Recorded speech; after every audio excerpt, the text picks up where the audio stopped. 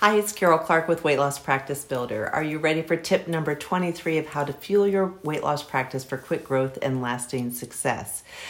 Today's tip is something that a lot of people don't necessarily do, but I encourage everyone that I work with and anyone that I come in contact with to actually experience what you offer firsthand and to have your team do the same. So what I want you to do is to be one of your patients. Now, I'm not saying that you undergo surgery, weight loss surgery or something like that, but you do participate in all the components.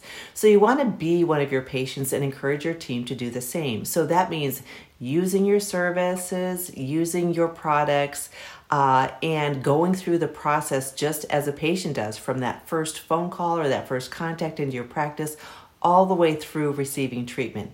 When you do this, when your team does this, you will find so many things that you can improve upon, and you can ensure an excellent patient experience because you can change those along the way. So having that input from you and from your team is so helpful, and it makes a huge difference. Trust me on this one. So I hope you found this helpful. For all of the 30 tips in one place, go to weightlosspracticebuilder.com/free.